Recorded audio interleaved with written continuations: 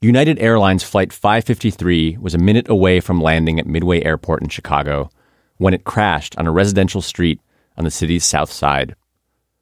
As the Boeing 737 hit the ground, it sent a car flying through one house and sliced the roof off another. Power lines were severed. Police and firemen set up a temporary morgue in a local schoolhouse. A woman who lived nearby said the place is bedlam. There are ambulances screaming up and down the street. 45 people were killed, including the captain. Among them was a woman named Dorothy Hunt, and there were two noteworthy facts about her. First, she was carrying $10,000 in cash. And second, she was the wife of E. Howard Hunt, who had helped plan and carry out the Watergate break-in. The plane crash happened on December 8, 1972, 6 months after the bugging operation at Democratic Party headquarters. At that point in time, Howard Hunt stood accused of burglary, conspiracy, and wiretapping. The plane crash that killed Hunt's wife, Dorothy, got a lot of coverage on television and in the papers. In Mrs. Hunt's purse, 100 $100 bills were found. Federal investigators have asked the Federal Reserve to trace the bills. The crash also attracted interest from some less mainstream sources. It's time once again for Dialogue Conspiracy with Mae Brussell. How conspiracy, political assassination, and abuses of power affect us all. Mae Brussell was a radio host who became known during the 1970s as the Queen of Conspiracy. I brought so much material in this week, I don't know where to start. The news is just coming in so rapidly. Brussels' show is broadcast out of KLRB, a small left-wing FM rock station in California. She also published a newsletter called simply The Conspiracy Newsletter. The death of Dorothy Hunt set off alarm bells for Mae Brussell. Because Mrs. Hunt had testified to the grand jury, and they may be wanting to use her later, and Mrs. Howard Hunt died on that plane crash in Chicago, December... She noted that the day after the United 553 incident, Richard Nixon had nominated one of his aides to the position of Undersecretary of Transportation, giving him direct control over the agency that would be investigating the crash. About a week after that, he nominated another aide to head the Federal Aviation Administration. And then, a few months later, a third Nixon aide became an executive at United Airlines. Brussell did not think any of this was a coincidence. Now that's an interesting location for an espionage agent who's tied in with his whole team and secret funding. She also had some ideas about the cash that Dorothy Hunt was carrying when her plane went down. The money came from El Paso Gas. It had something to do with John Mitchell. There were cyanide traces in the bloodstream of the pilot in the crash that Mrs. Hunt was on. In an interview with a Canadian tabloid called Midnight, Mae Brussell listed 30 people connected to Watergate who had died either just before or after the break-in. Dorothy Hunt was on the list. So was longtime FBI Director J. Edgar Hoover, who had died suddenly of a heart attack in May of 1972. The last person on the list was Martha Mitchell. We talked about Martha in our first episode. She was the wife of Nixon's first Attorney General, and she died of cancer in 1976. Well, Martha Mitchell is dead. They murdered her the same way as they did Jack Ruby, and Martha Mitchell and Jack Ruby have a lot in common. Some of the people we've talked about on this show could fairly be described as tragic figures. Martha Mitchell was one. But Mae Brussell, who died in 1988, was not. Rather, I've come to think of Brussell as the embodiment of a dark but invigorating energy that was unleashed after Watergate. One that made Americans more suspicious than they'd ever been, and more desperate to uncover the secrets that their government was keeping from them. Basically, Watergate turned everyone into a conspiracy theorist. We're still coming out of the most heated, florid period of kind of 60s radicalism. This is historian David Greenberg, author of the book Nixon's Shadow. So there's, in the culture, this deep-seated distrust of authority, distrust of officialdom. And so people are already in a skeptical frame of mind when it comes to official explanations. And here's something that might seem obvious, but it's worth dwelling on for a minute.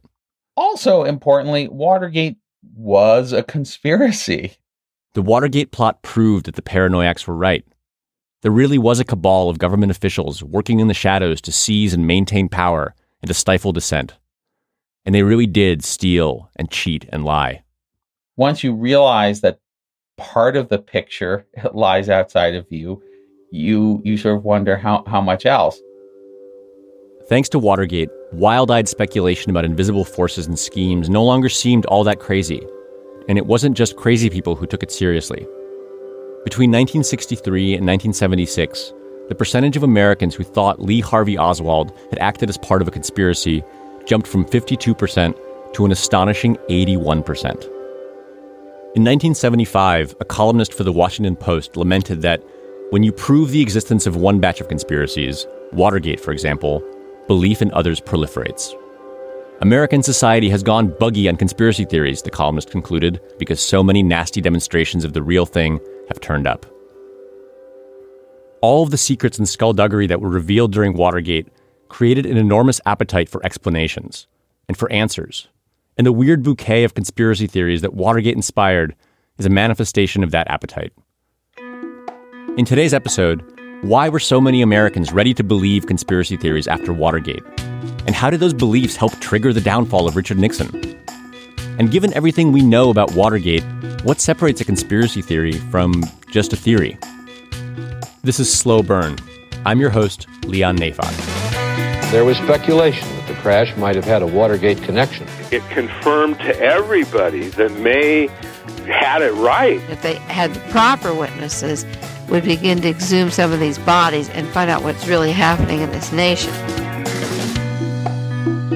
Episode 6, Rabbit Holes. Hi there, it's Julia Louis-Dreyfus. You may know me from my podcast called Wiser Than Me, where I talk to older women and get their wisdom from the front lines of life. I was amazed by how many people told me our show made them look forward to getting older, which is why I'm here to talk about Season 2 of the show. Sally Field, Billie Jean King, Beverly Johnson, Ina Garten, Bonnie Raitt, just to name a few. All hail old women. Wiser Than Me Season 2 is out now from Lemonada Media. Mae Brussell was a child of 1920s and 30s Los Angeles. She grew up in a wealthy family, descended from a California department store magnate. They had a swimming pool, and they took exotic vacations. Brussell's father was a prominent rabbi in Beverly Hills. The Los Angeles Times once called him the rabbi to the stars. He went on bike rides with Albert Einstein and hosted luminaries like Thomas Mann as house guests. Brussell studied philosophy at Stanford. Afterwards, she got married and settled into a quiet life as a stay-at-home mother in LA. In an interview, she once said that during this period, she was just a housewife, interested in tennis courts and dancing lessons and orthodonture for her children. That life ended on November 22nd, 1963. President Kennedy died at approximately 1 o'clock, just about 35 minutes ago, after being shot. Brussell was 41 years old when President John F. Kennedy was shot and killed in Dallas. JFK's assassination was the central inflection point of Brussell's life. It was the moment that dislodged her from the world she thought she'd understood and made her distrust everything the government said. The Navy Intelligence, Central Intelligence Agency, and the FBI not only covered up the assassination of John Kennedy, but they were in the execution of it with the full knowledge of who Lee Harvey Oswald was at the time. In 1964, a presidential commission investigated the assassination and concluded that Kennedy's killer, Lee Harvey Oswald, had acted alone. Brussell was convinced that that was a whitewash, that Oswald was actually a government agent who had been trained to be a killer and then discarded. When the commission released 26 volumes of evidence, Brussell bought all 26 as a Christmas present to herself.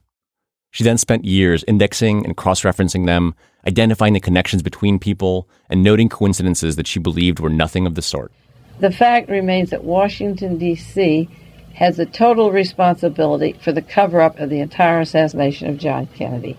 She started reading 8 newspapers a day, looking for new information and new examples of mysterious deaths. She mostly worked alone, and while she gave lectures here and there, she didn't really start to publicize her theories until she got her Sunday afternoon radio show on KLRB. That was in 1971, which meant that Mae Brussell was just in time for Watergate. I want to talk now. We're going to go to the Watergate. There is no way that the prosecution is going to run a trial when they're part of the system that did the espionage work. They're not going to investigate themselves. But just to show the state that this... As Brussell's friend David Bean told me, Watergate made the harebrained ideas Brussell had been talking about for years sound much more legitimate. Bean worked at KORB as a 19-year-old kid when Brussels' show first got on the air. He still remembers her in the studio, wearing long skirts that reached down to her ankles and 70s-style gypsy tops. He remembers going to her house for coffee and looking at the original Henry Miller watercolors that she had on her walls. He also remembers being bewildered, but ultimately dazzled by her theories. May talked very fast and would cover so many topics, it was hard to put them all together, and you weren't quite sure if both feet were on the ground for her or not. But when the Watergate thing broke, it confirmed to everybody that May had it right in so many ways. Brussels' radio show began as a local broadcast that only reached Monterey and Santa Cruz. After Watergate, it got picked up by stations across the country. Soon you could hear her in Boston, in Sacramento, in Syracuse, in San Francisco, and in New York. For fans who lived in cities where her show didn't air, Brussels offered a subscription service. Every week she would mail out tapes to people's homes, complete with elaborate bibliographies in which she cited all of her sources. In 1972, shortly after the Watergate break-in, Brussels started working with Paul Krasner, the publisher of an underground newspaper called The Realist. The Realist had been conceived as a grown-up version of Mad Magazine. Its contributors included Norman Mailer, Ken Kesey, and Joseph Heller. It was distributed nationally, and Paul Krasner told me that it had 100,000 subscribers. Brussels' first published piece of writing appeared in The Realist in August of 1972. It was all about Watergate, and it was titled, "Why Was Martha Mitchell Kidnapped?" It ran at 18,000 words. Krasner says that in order to pay for printing costs, he had to coax his friend, John Lennon, into lending him $5,000. Brussels' article wasn't just about Martha Mitchell. It was a treatise on the secret government's role in all of our lives, with Watergate serving as the ultimate proof. 1972 is a very important year in American history, she wrote. Provisions have been made to eliminate the outdated Constitution. The new version of democratic rights does not resemble anything but a fascist dictatorship. The intent of my article, even though it's in a funny magazine, a magazine filled with satire, is a serious article of how a police state can operate. In the piece, Brussels marshaled the research she had been doing over the past decade to compile dossiers on all the participants in the Watergate affair, complete with all their known ties to the CIA and to past government operations like the Bay of Pigs. The kidnapping of Martha Mitchell was a tell, she wrote. The manner in which Martha was handled simply indicates how the fascist police agents are forced to treat any witness. That is the system of putting down a person who knows too much. They're trying to discredit her. Now, I feel compelled to say here that I don't really believe May Brussels' theories. I don't understand most of them, and the ones I do understand, I mostly find absurd. Manson was at the Barker Ranch, which was a safe house. The Sharon Tate massacre, I've said for several years, was an Army intelligence operation. He was waiting for this. She believed the government was using chemical weapons as mind control. She believed that a fascist takeover of the United States was imminent. The CIA has elaborate facilities to spread germ warfare inside the USA, and I don't have any doubt that they will be doing this on certain test cities. Also, she was really interested in dune buggies. Brussels connected them to everything from the Manson murders to the military-industrial complex. He gave a lot of warning about the dune buggy scene in the last few months with plans in mind that one is to plow into the hippie communes and the other is to kill 63 million minority people, 1/3 of the population. Now, that's from 1973. It's bananas. But while I don't think May Brussels was right about dune buggies, I do think that the stuff that she and other conspiracy theorists wrote about Watergate wasn't that much less plausible than what really happened. After Watergate, Brussels found herself with a bigger audience than she'd ever had. Suddenly she had a cult following, fans whom she referred to as Brussels sprouts. I've just gone about my research slowly and steadily, she told the Monterey Herald in 1976. But after Watergate, I found a lot more people were listening to me.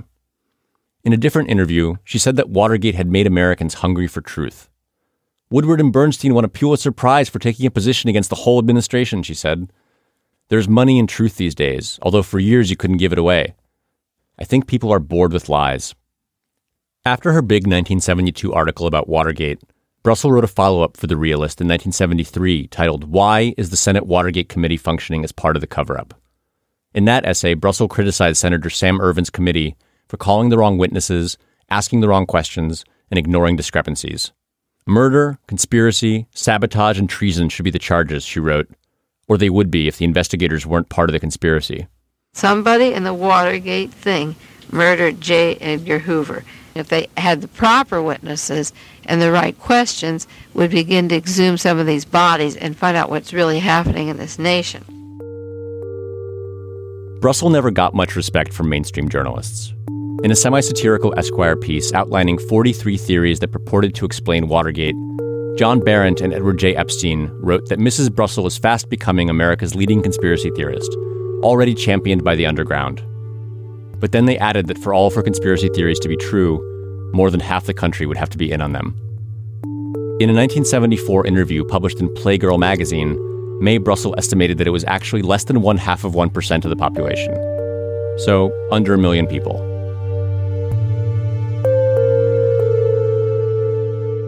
We'll have more in a minute when Slow Burn continues.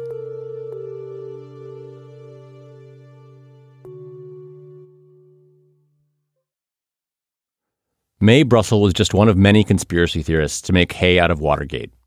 Sherman Skolnick was an investigator in Chicago who was paralyzed by polio at age 6. He made headlines locally when he helped expose corruption on the Illinois Supreme Court. Later, he wrote a whole book about the 1972 plane crash that killed Dorothy Hunt, titled The Secret History of Airplane Sabotage.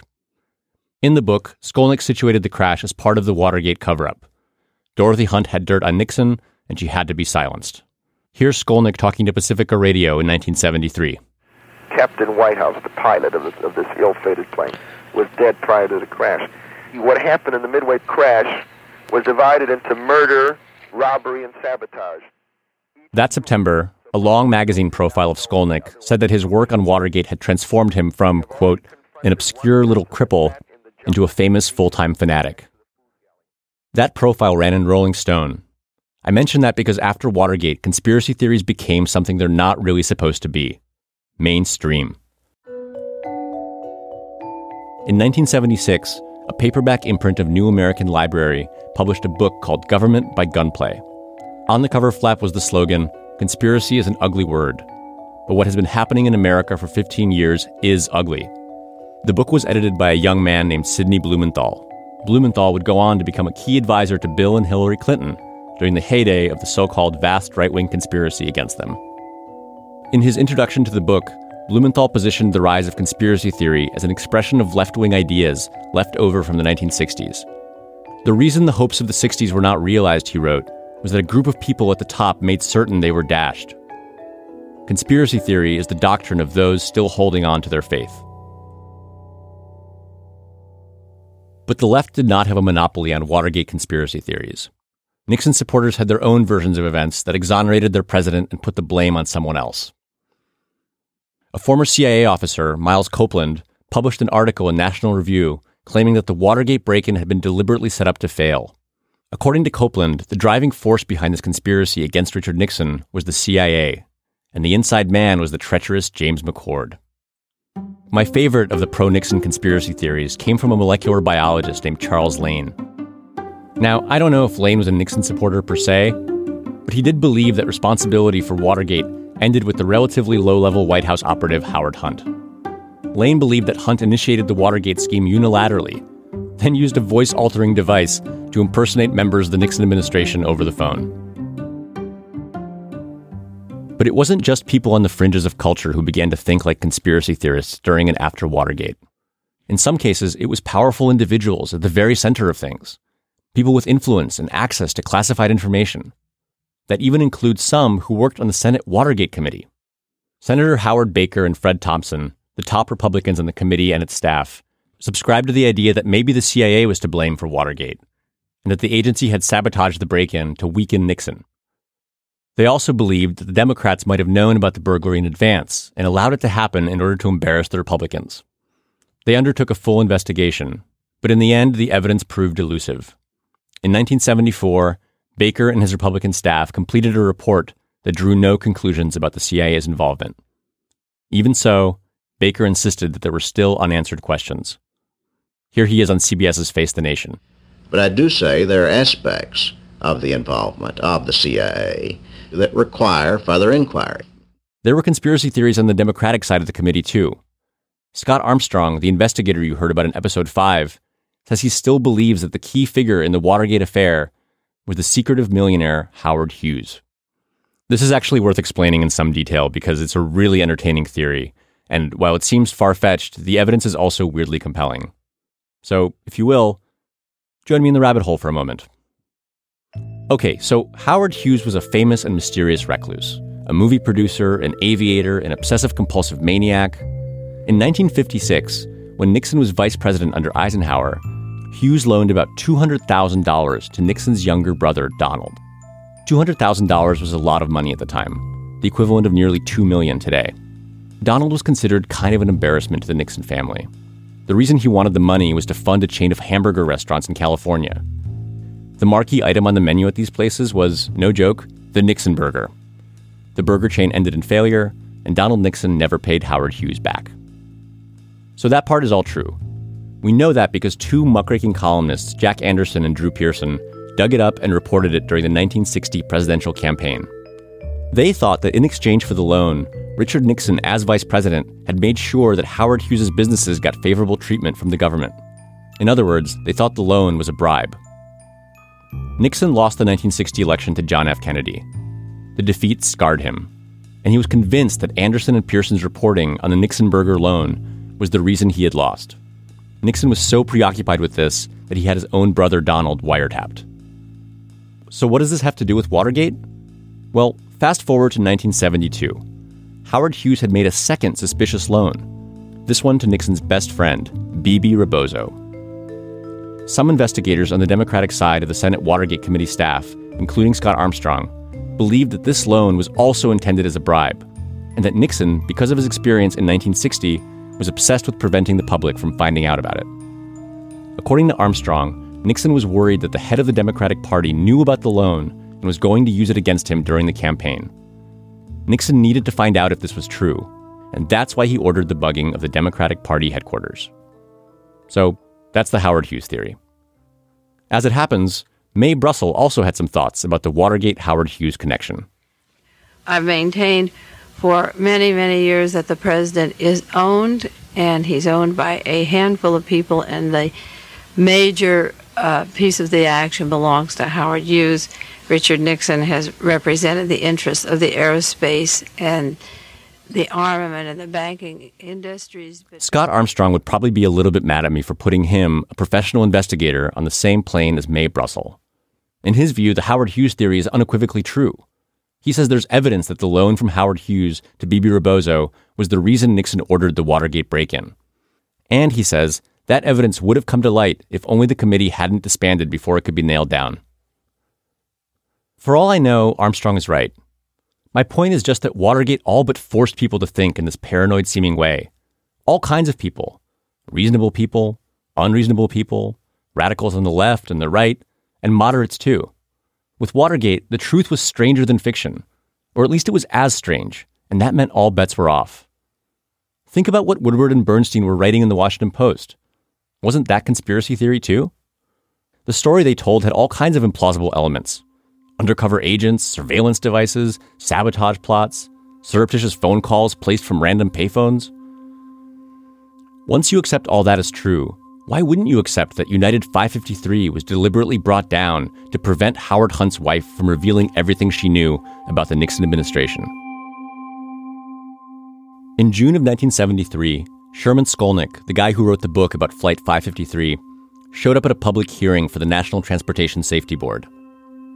The board was discussing the crash that day, and Skolnick was allowed to give a presentation about his theory that one of the flight attendants aboard the plane had been a CIA agent in disguise, and that Dorothy Hunt had information that would blow the White House out of the water. The board ignored Skolnick's findings. The official investigation ended today into the plane crash last year, which took... According to the official report, the plane crash had been an accident. But the official word today is that the crash was due solely to pilot error. As for the $10,000 that Dorothy Hunt was holding when she died, we still don't know what that was for. At the end of last week's episode, I said that Richard Nixon's refusal to hand over the White House tapes was the first thing that really tested his supporters. And I said that it caused the first crack in the wall that had been protecting him up to that point. Now, I'm not spoiling anything by saying that eventually the wall crumbled. But before we get there, we have to understand the shift in the culture that preceded the crumbling, the shift that I think got people ready for the crumbling. There's a widespread idea that Watergate brought about a new level of cynicism about politics. It's sort of conventional wisdom. And it's right. It makes sense, and the data says it's true. In 1972, 2 professors asked a sample of graduate students whether they agreed that often those who enter politics think more about their own welfare or that of their party than about the welfare of the citizens. Just 12% of the respondents said yes. The following year, after Watergate had begun dominating the headlines, that number rose to 94%. But an increase in cynicism about politics doesn't explain why at a certain point the American people got so fed up with Nixon that he was forced to leave office. So what does explain it? I think it's the same thing that explains the rise of conspiracy theory after Watergate. People just really wanted to know what the deal was. They wanted to know what happened, what actually happened, who did what, and who was in on it.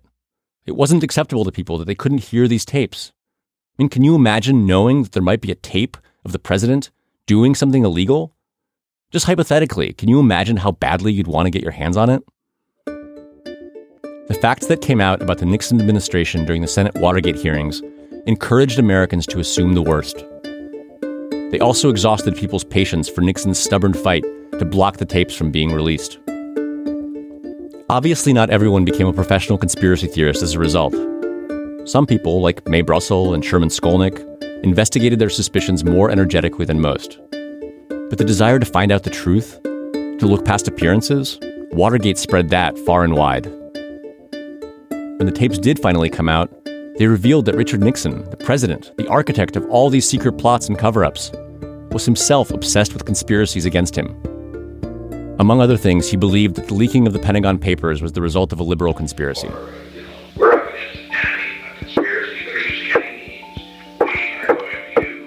You probably couldn't make that out, but it was Nixon talking to his chief of staff in 1971 about how to deal with the release of the Pentagon Papers. And what Nixon said was, "I want you to find me a man who will work with me on this whole situation. I want a son of a bitch who's just as tough as I am for a change. We're up against an enemy, a conspiracy using any means." As it turned out, the paranoia and suspicion that flowed out of Watergate started on the inside, and it went all the way to the top.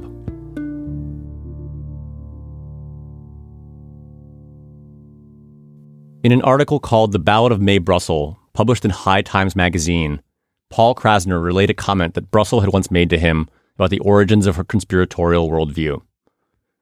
She told him that her initial concern over who killed John Kennedy was basically a selfish one.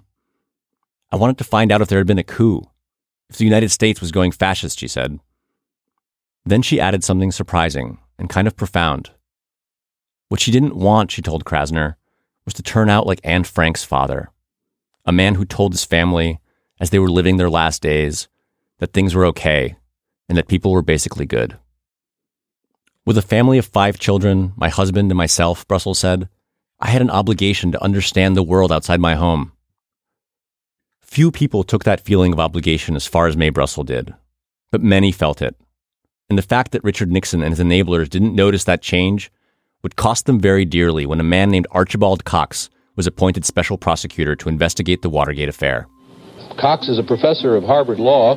He served as Solicitor General, the government's chief trial lawyer, under Presidents Kennedy. With all these conspiracy theories floating around, Archibald Cox was going to get to the bottom of it. Maybe even more so than the Senate hearings, the special prosecutor's investigation was going to deliver some clarity on what exactly took place and who was responsible. All I can do is pledge my best. I am confident that whatever else I shall be independent. Cox had been hired and empowered to conduct the investigation by Nixon's new Attorney General, Elliot Richardson. Before he was confirmed, Richardson pledged to Congress that he would appoint a special prosecutor to look into Watergate, and that he would give him complete independence to pursue the investigation. Cox has been given extraordinary power to investigate the Watergate scandal, and Richardson's confirmation now seems assured. What no one knew at the time was that Richard Nixon had also asked his new Attorney General for a kind of pledge. "I had no knowledge of any of this," Nixon had said. "You must believe that, or you can't take this job."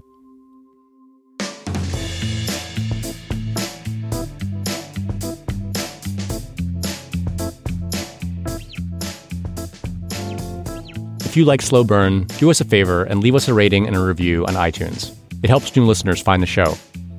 This podcast is a production of Slate Plus, Slate's membership program. Slate Plus members get a complete bonus episode of Slow Burn every week, going deeper into the wild world of Watergate. I'm sharing some of the amazing stuff I've found in researching the series and playing extended versions of my interviews with people who watched it all go down. This week, I've got an interview with David Dorson, an assistant chief counsel in the Senate Watergate Committee.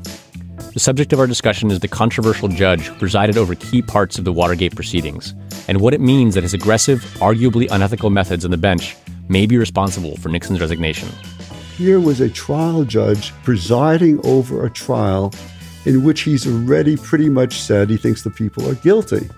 The defendants did not get a fair trial.